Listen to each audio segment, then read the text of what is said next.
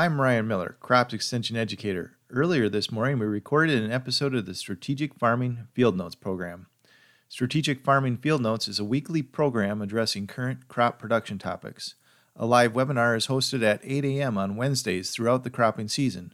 During the live webinar, participants can join in the discussion and get questions answered. An audio recording of the live program is released following the webinar via podcast platforms. Thanks, and remember to tune in weekly for a discussion on current cropping and crop management topics. Welcome you today to today's installment of Strategic Farming Field Notes program. We're happy that you joined us for this day's session.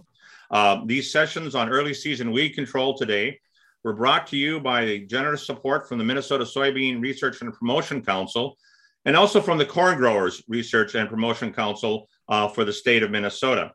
We welcome our guest, the program this morning, Dr. Devlin Sarangi.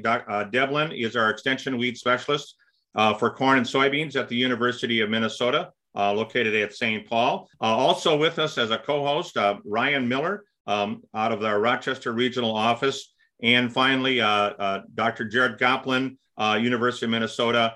He's a crops educator also, and he's located out of the Morris Regional Office as well.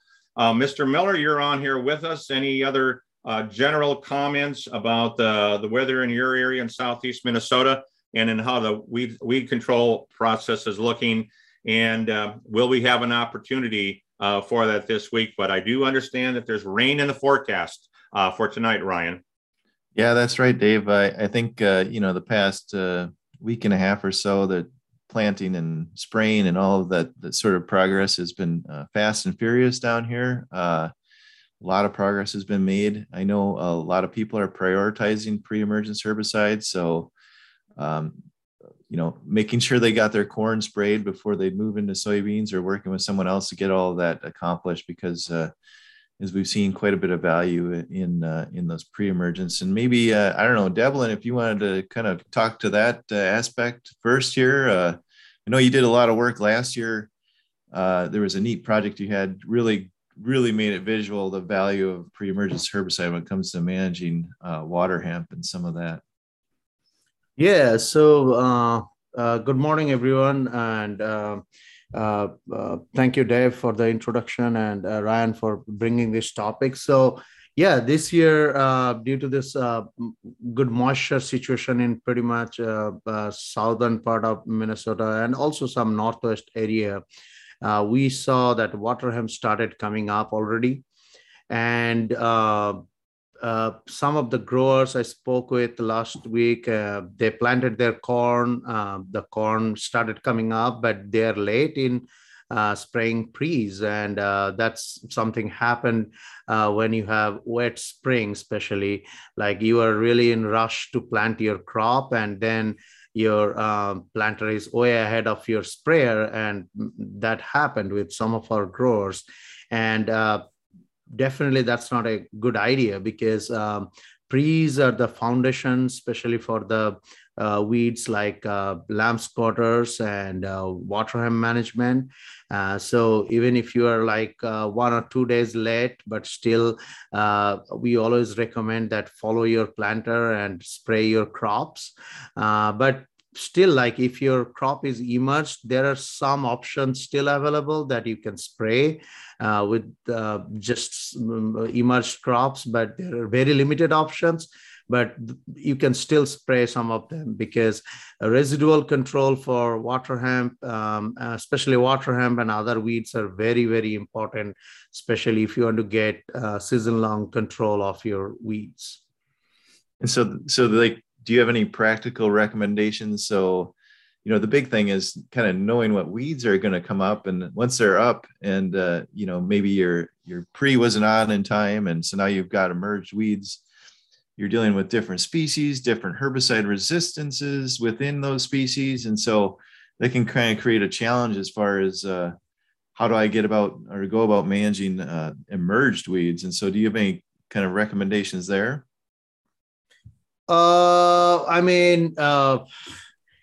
Right now, I have to think about some of the herbicide. I know like some of the herbicide you cannot spray, those are for sure like Valor type product that should go before your crop is emerged. Otherwise, you'll hurt your crops. But and same thing with like Verdict, like saflufenasil type product that will also burn your crop if you don't spray it ahead of your crop emerged.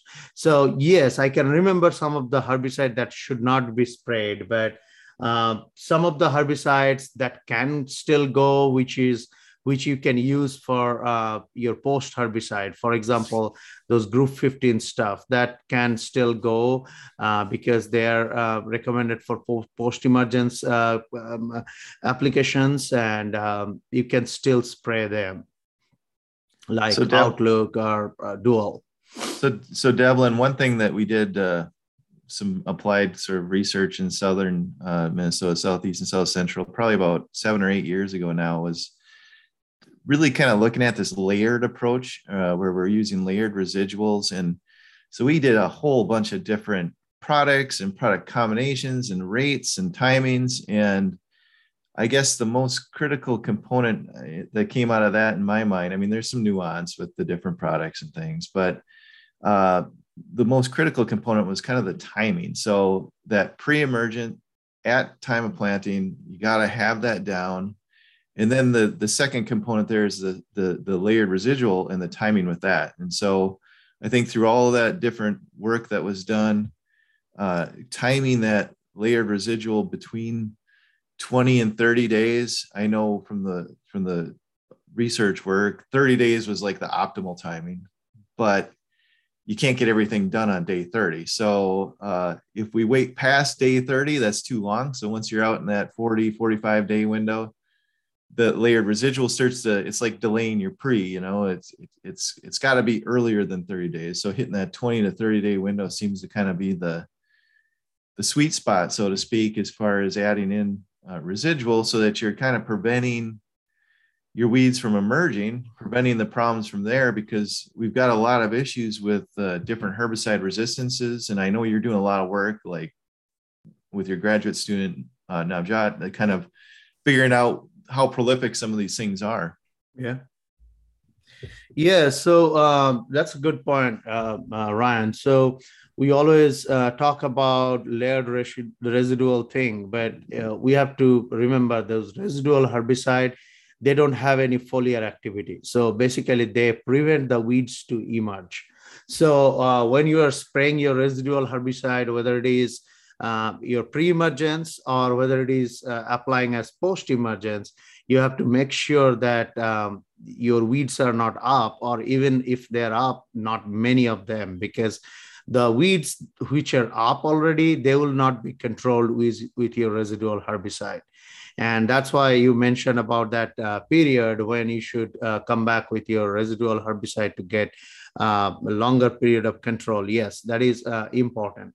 And another important thing that I want to mention to the folks, like my student who is testing some water hemp population for resistance, he found that there is substantial number of fields infested with PPO resistant water hemp, which is resistant to like Flexster or Cobra or Ultra Blazer. So, but the good news is when he sprayed those soil or the seeds as pre-emergence, like with Valor or saflufenasil, like when it was applied as pre-emergence, the Valor controlled those population totally 100%. So that means the water hemp, which is resistant to Flexster or Cobra or Ultra Blazer, can be controlled using Valor, which is also a PPO inhibitor, but applied on the soil as pre-emergence herbicide.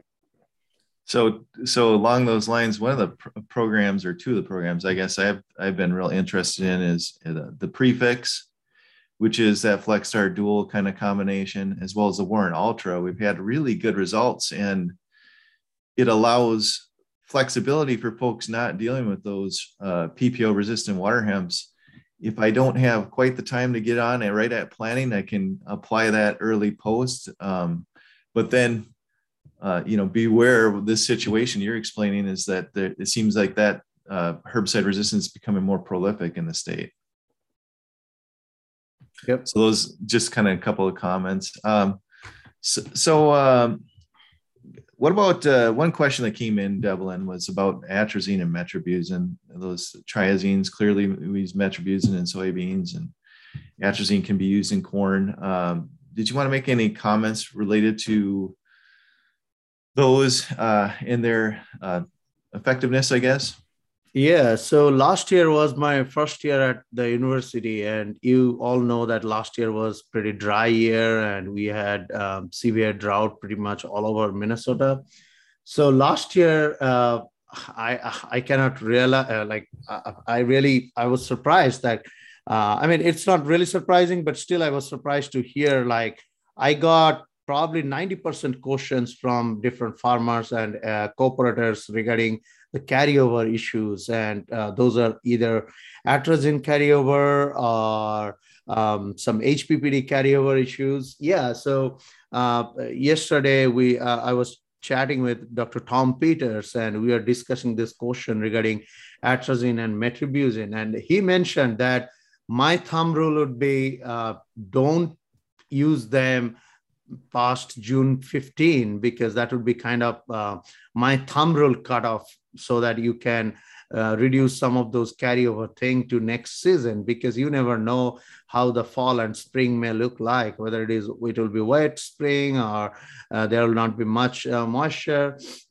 And you know, like if you are in a lower soil pH situation, that may bind this herbicide to the soil. But when you have high pH pockets in the soil or in your field, you know, those high pH will make this herbicide available to your subsequent crop. So that means your soybean, and that will hurt your soybean next season. So it depends on different factors. Definitely water is one of the factor, temperature and moisture, and also the soil pH. So if you have some high pH pocket, be careful and look out for these carryover issues. And again, I would emphasize on Dr. Tom Peters' comment that maybe it's not a good idea when you passed June 15 using these herbicides.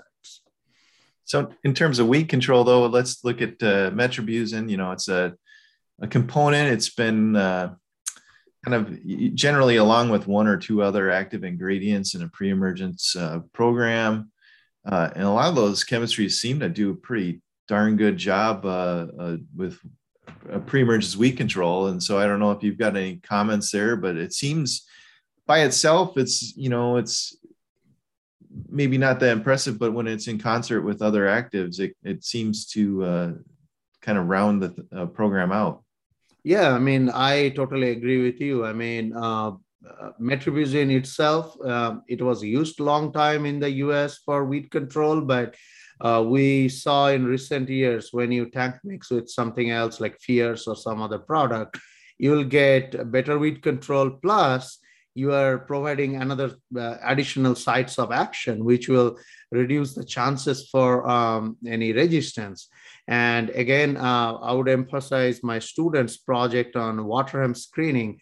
He found that atrazine and atrazine resistant is also there in Minnesota. I mean, he found about 20% population surviving atrazine post-emergence application though, but still like the triazine resistant is there, and it's a matter of time, like when you get resistance towards metribuzin and other stuff. So yes, I mean, always tank mixing provides better weed control and provide additional sites of action for controlling these weeds.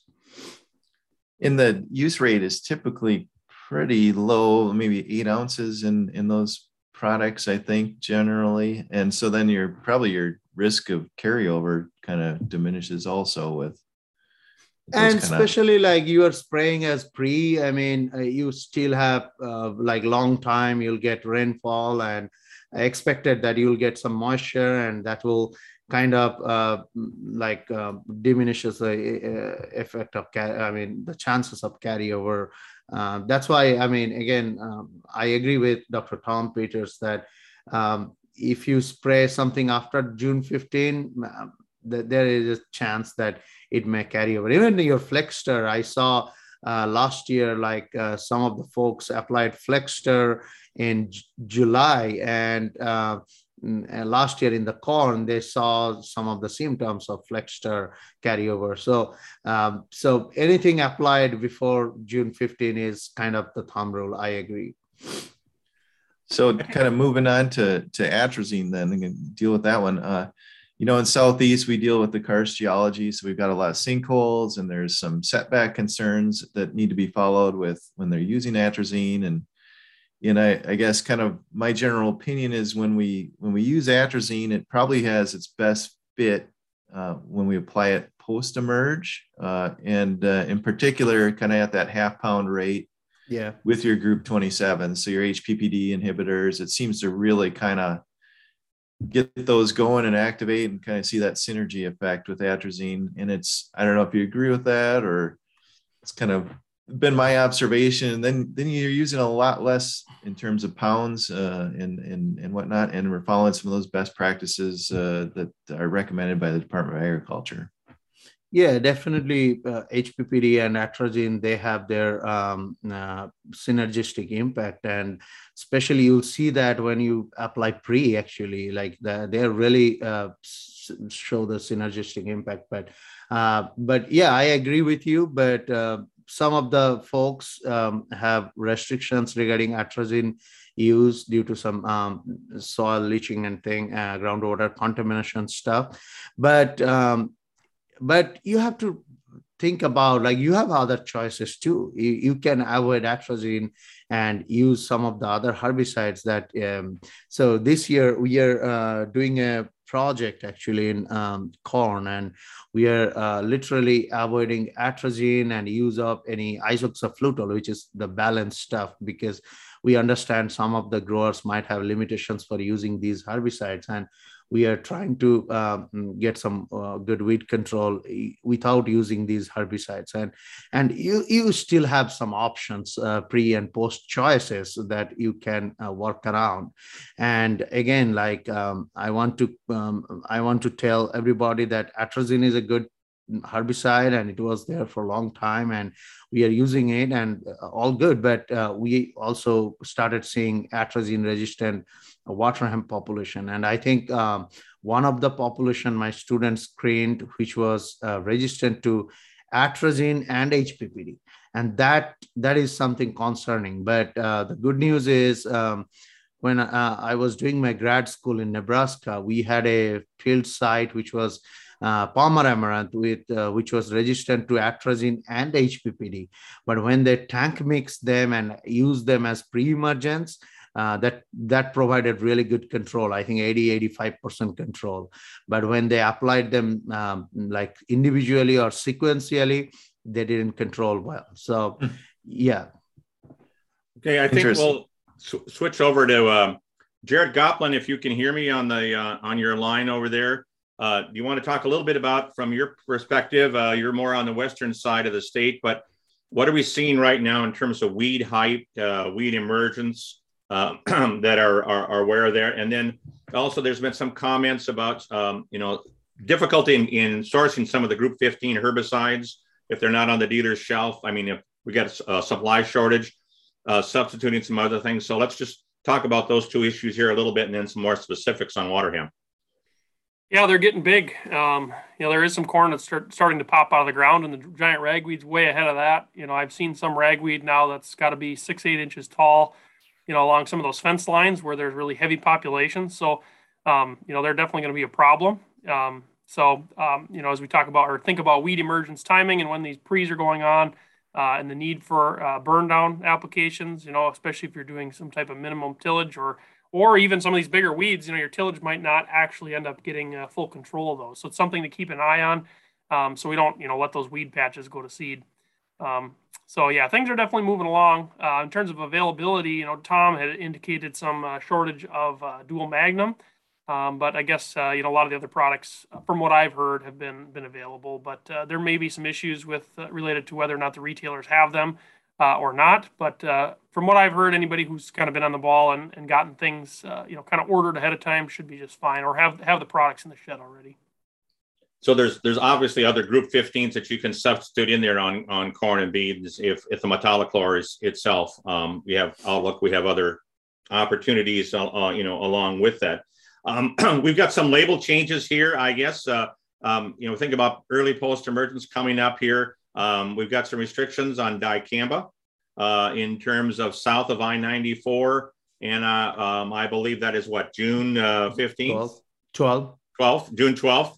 And so you got to keep that in mind with that. We're back on board with Enlist Dual across the state after some theoretical changes that were not enforced here. So the availability is for that as well. But keep in mind, it's different on different sides of I-94 onto the north going later into June, but we have the June 12th here in terms of that. So if you don't get your post-emergence, other options on, keep that in mind.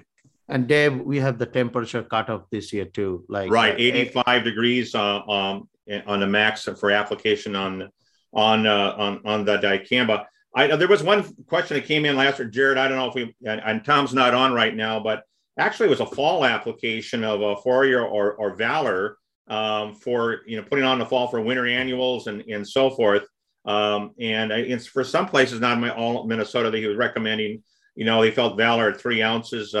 In the fall before tillage and before corn and soybean, and actually even before ahead of spring wheat was an option. I don't know if it's for kochia control. I don't know if you have any comments on that or not. Oh, I guess not really. Really targeting some of those winter annuals, as well as kochia being a really early emerging weed. Having something out there and available to control those. I know kochia in some parts of the state, have significant resistance issues. So any of those minimum till situations, you might not have very good post-emergence options. It certainly makes sense. I guess I do have a kind of a follow-up to some of the conversation, Devlin and Ryan, you were having about pre's and things, and it's related to early post applications in corn. More of the pre's in corn allow, a little bit later applications. And I was just curious, this year versus last year, if you want to contrast that a little bit, regards last year, we were really early. This year, we're really late. Is there any benefit, if we think about, having some of these early emerging weeds, late emerging weeds on doing an early post application? Or I guess I'm curious on what your kind of perspectives are there with some of these corn products, like Triple Flex or Sure Start, those types of products, I guess, or others that allow early post applications. Yeah, everything got so bunched up, Jared, that I think, it's going to kind of happen all at the same time this year with planting and pre-emergence spraying. It's kind of a, I don't know. I think, I guess my school of thinking is always to prioritize your pre-emergence application, particularly with corn. I know we've got some flexibility with the products to put them on early post, but if you get delayed at all, we know that corn just doesn't tolerate competition early season. It doesn't have a lot of flexibility there. And so to maximize yield or yield protection, you need to really prioritize and get them on. But certainly a lot of the products do allow for that early post application. And I would guess I wouldn't be against it if someone wanted to try it on a number of acres where they think they could get it done in a timely fashion. It can work still, but I think there's a lot of risk to kind of go to that program in whole, particularly if you're trying to manage a lot of acres and getting the spraying done. There's not a lot of room for error there with weather changes and delays, potential penalty in terms of yield. So. Yeah, so this year I saw a couple of the situations. Number one, some of the growers, they tilled their field maybe 2 weeks back, and then now they're trying to plant and all the weeds are emerged, especially lamb's quarters and ragweeds are up. And so if you spray your pre's, those weeds will not be killed. And then you have to think about either burn down activities or another pass of tillage, or come back with really early post-emergence just to reduce the competition. And second thing I explained today, like planter is way ahead and then sprayer is coming late and weeds are emerging. So I saw these situations this year, especially due to the wet spring in the southern part of Minnesota. And I can understand that this year's planting got delayed and farmers would be really busy and they may not be on time for early post-emergence. But I think the early post-emergence will be one of the important things this year, especially when there are plenty of moisture and weeds started coming up. And I actually, last week, we tilled one of our research site and we thought like we'll plant this last week we tilled one of our research site and we thought we'll plant this week. And I went there yesterday and I saw like it was all covered by ragweeds and lamb's quarters just in a week. So I think if you're doing tillage, like your tillage equipment, planter and sprayer should go together. I mean, otherwise it's really difficult this year. I think that's an important point, Devlin, is because our soil is warmed up and rapid emergence, as Jared has indicated. So we got a lot of variability across the state of Minnesota, small to larger situations. Certainly, if you're in a minimum till or no till, it's a different situation. But the bottom line, we're going to have rapid weed growth here. I mean, if you have an ability to till and some of these seedlings, Jared, that might take some out, buy you a little bit of time if you haven't gotten to the soybeans in terms of that. But I know that there was one comment that Tom had put in. It actually came from Bob Hartzler, our former recently retired weed scientist down in Iowa. And it's kind of a Cadillac program on the soybeans, but they were looking at water hemp and those folks down there were using like with sulfentrazone or fierce, maybe followed up by a group 15. That could be even a post-emergence applied with that or pre to water hemp, and then coming back with a trait, if you have a Liberty Bean or a 2,4-D and closer, but, leverage those possibilities. And I think that goes back to what, Ryan, you were talking about before in that situation is using those advantages of those traits, but also incorporating that layered concept with some of the different things in there, particularly if you have a significant water hemp problem and about it in advance.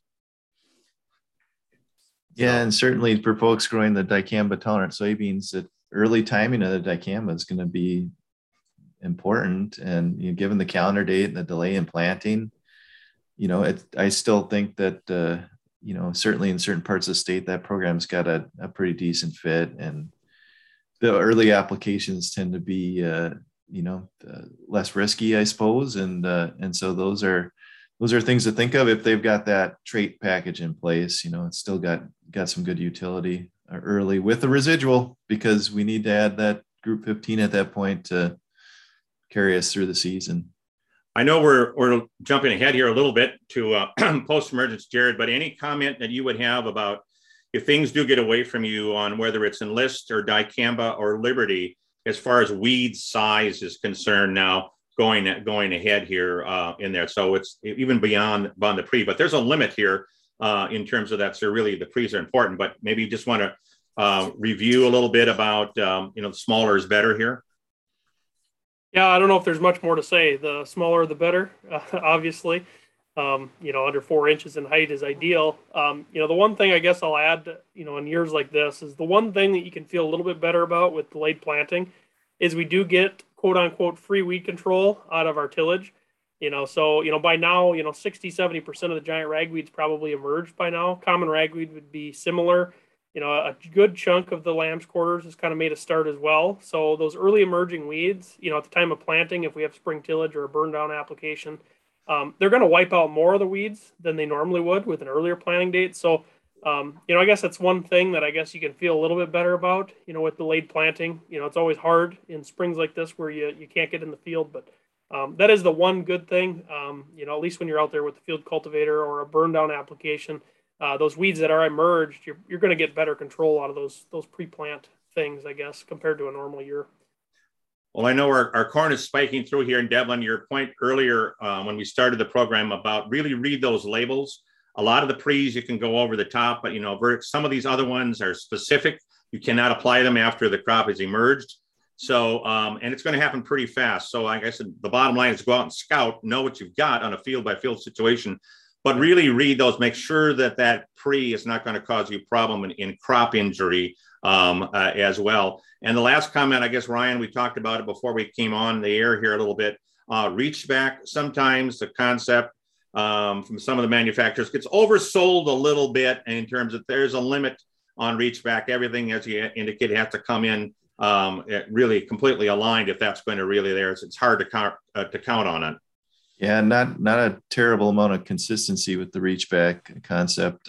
Your stars have to align perfectly to see that sort of thing happen. And one of the comments I did want to make, we were talking a little bit about weed size. The other thing is coverage. So if you've got really dense weeds, getting good coverage is absolutely critical. So up in the gallonage per acre, or if you're allowed the flexibility to pick a different spray tip to give you better coverage, that's critical. Particularly, it's true with all products, but particularly with the contacts. So the Liberty herbicide program, you definitely need to get good coverage, which is, your weeds got to be 2 inches tall, ideally, and you need to get them all covered. So something to think about. I know a lot of products are limited on their tip choice and droplet size, or some of our newer products, I guess. And so something to be aware of, if we're using those tips across everything, it might not work equally well. Certainly, rainfall is one of our best incorporators to get things into soil solution. If we're on the other side of this rain, I know comments, I know there's always an opportunity, Jared, rotary hoe, to try to get things active a little bit about that. But either way, I think we learned last year that even though we were in a dry situation, a lot of those pre's did pay benefits, and we're still there in terms of residual. So they're not going to go away right away. There's still a worthwhile investment in situations with that, even if you think the horse is out of the barn, so to speak, in a dry spring, we still benefited. So Dave, just switching the gear quickly here. So we got a question about flame torch weeding thing, and that's mostly came from an organic farmer probably. So I tried to look up, and I found my 2014 flame weeding workshop manual that I attended from Dr. Steven Nezevic in Nebraska. So I just want to make some key points there, because that person asked, like, what is the best timing and what is the best sequence? So flame weeding is more like your like non-selective burn down type treatment. Just think about one herbicide that does the burn down treatment. So this is like, if you're, so I'm just reading from that manual quickly. So 10 to 12 gallons propane per acre if you are doing burn down thing, and 4 to 5 gallons propane if you are using banding, like 12-inch banding for your flame weeding. And this is more like post-emergence flame weeding. So the weeds must be up, and it must be less than 3-inch tall so that you can kill it. And if it is grass, you need 2 times at least for killing the grass. And sometimes you may need additional tillage for killing the grass along with the flame weeding thing. And regarding some of the crop stages for corn, if you do your flame weeding before V1 stage, there should not be much yield penalty. But when you pass the V1 stage, whether it is V2, V3, V4, then either you have to be really careful that you are targeting the in between the rows area, or you'll hit your corn and there will be significant yield loss. For soybean, up to cotyledon stage, soybean is really resistant to flame. But once it passed the cotyledon stage, like V1 stage or something, then you'll see the yield reduction using the flame weeding. So those are some of the key points. I tried to look up that manual and found it. Okay, I think, thank you, Devlin. I think Ryan and Jared, we've reached the end of our allotted time here. At the end of the webinar survey, before you leave, there'll be a quick 4-question survey that'll give us some feedback on the webinar and also suggestions for next week. And reminder, next week's session will be actually on Wednesday again, May 25th at 8 o'clock in the morning. And then we'll be talking crops and general development, maybe a little bit more about varieties and hybrids and so forth if anybody did have to switch maturities, as well as growth and development and maybe weed control as well. But then again, May 25th at 8 o'clock at the same time. Again, we want to thank our sponsors, the Minnesota Soybean Research and Promotion Council, along with the Minnesota Corn and Research and Promotion Council as well. I want to thank Devlin and Jared and Ryan for being on here.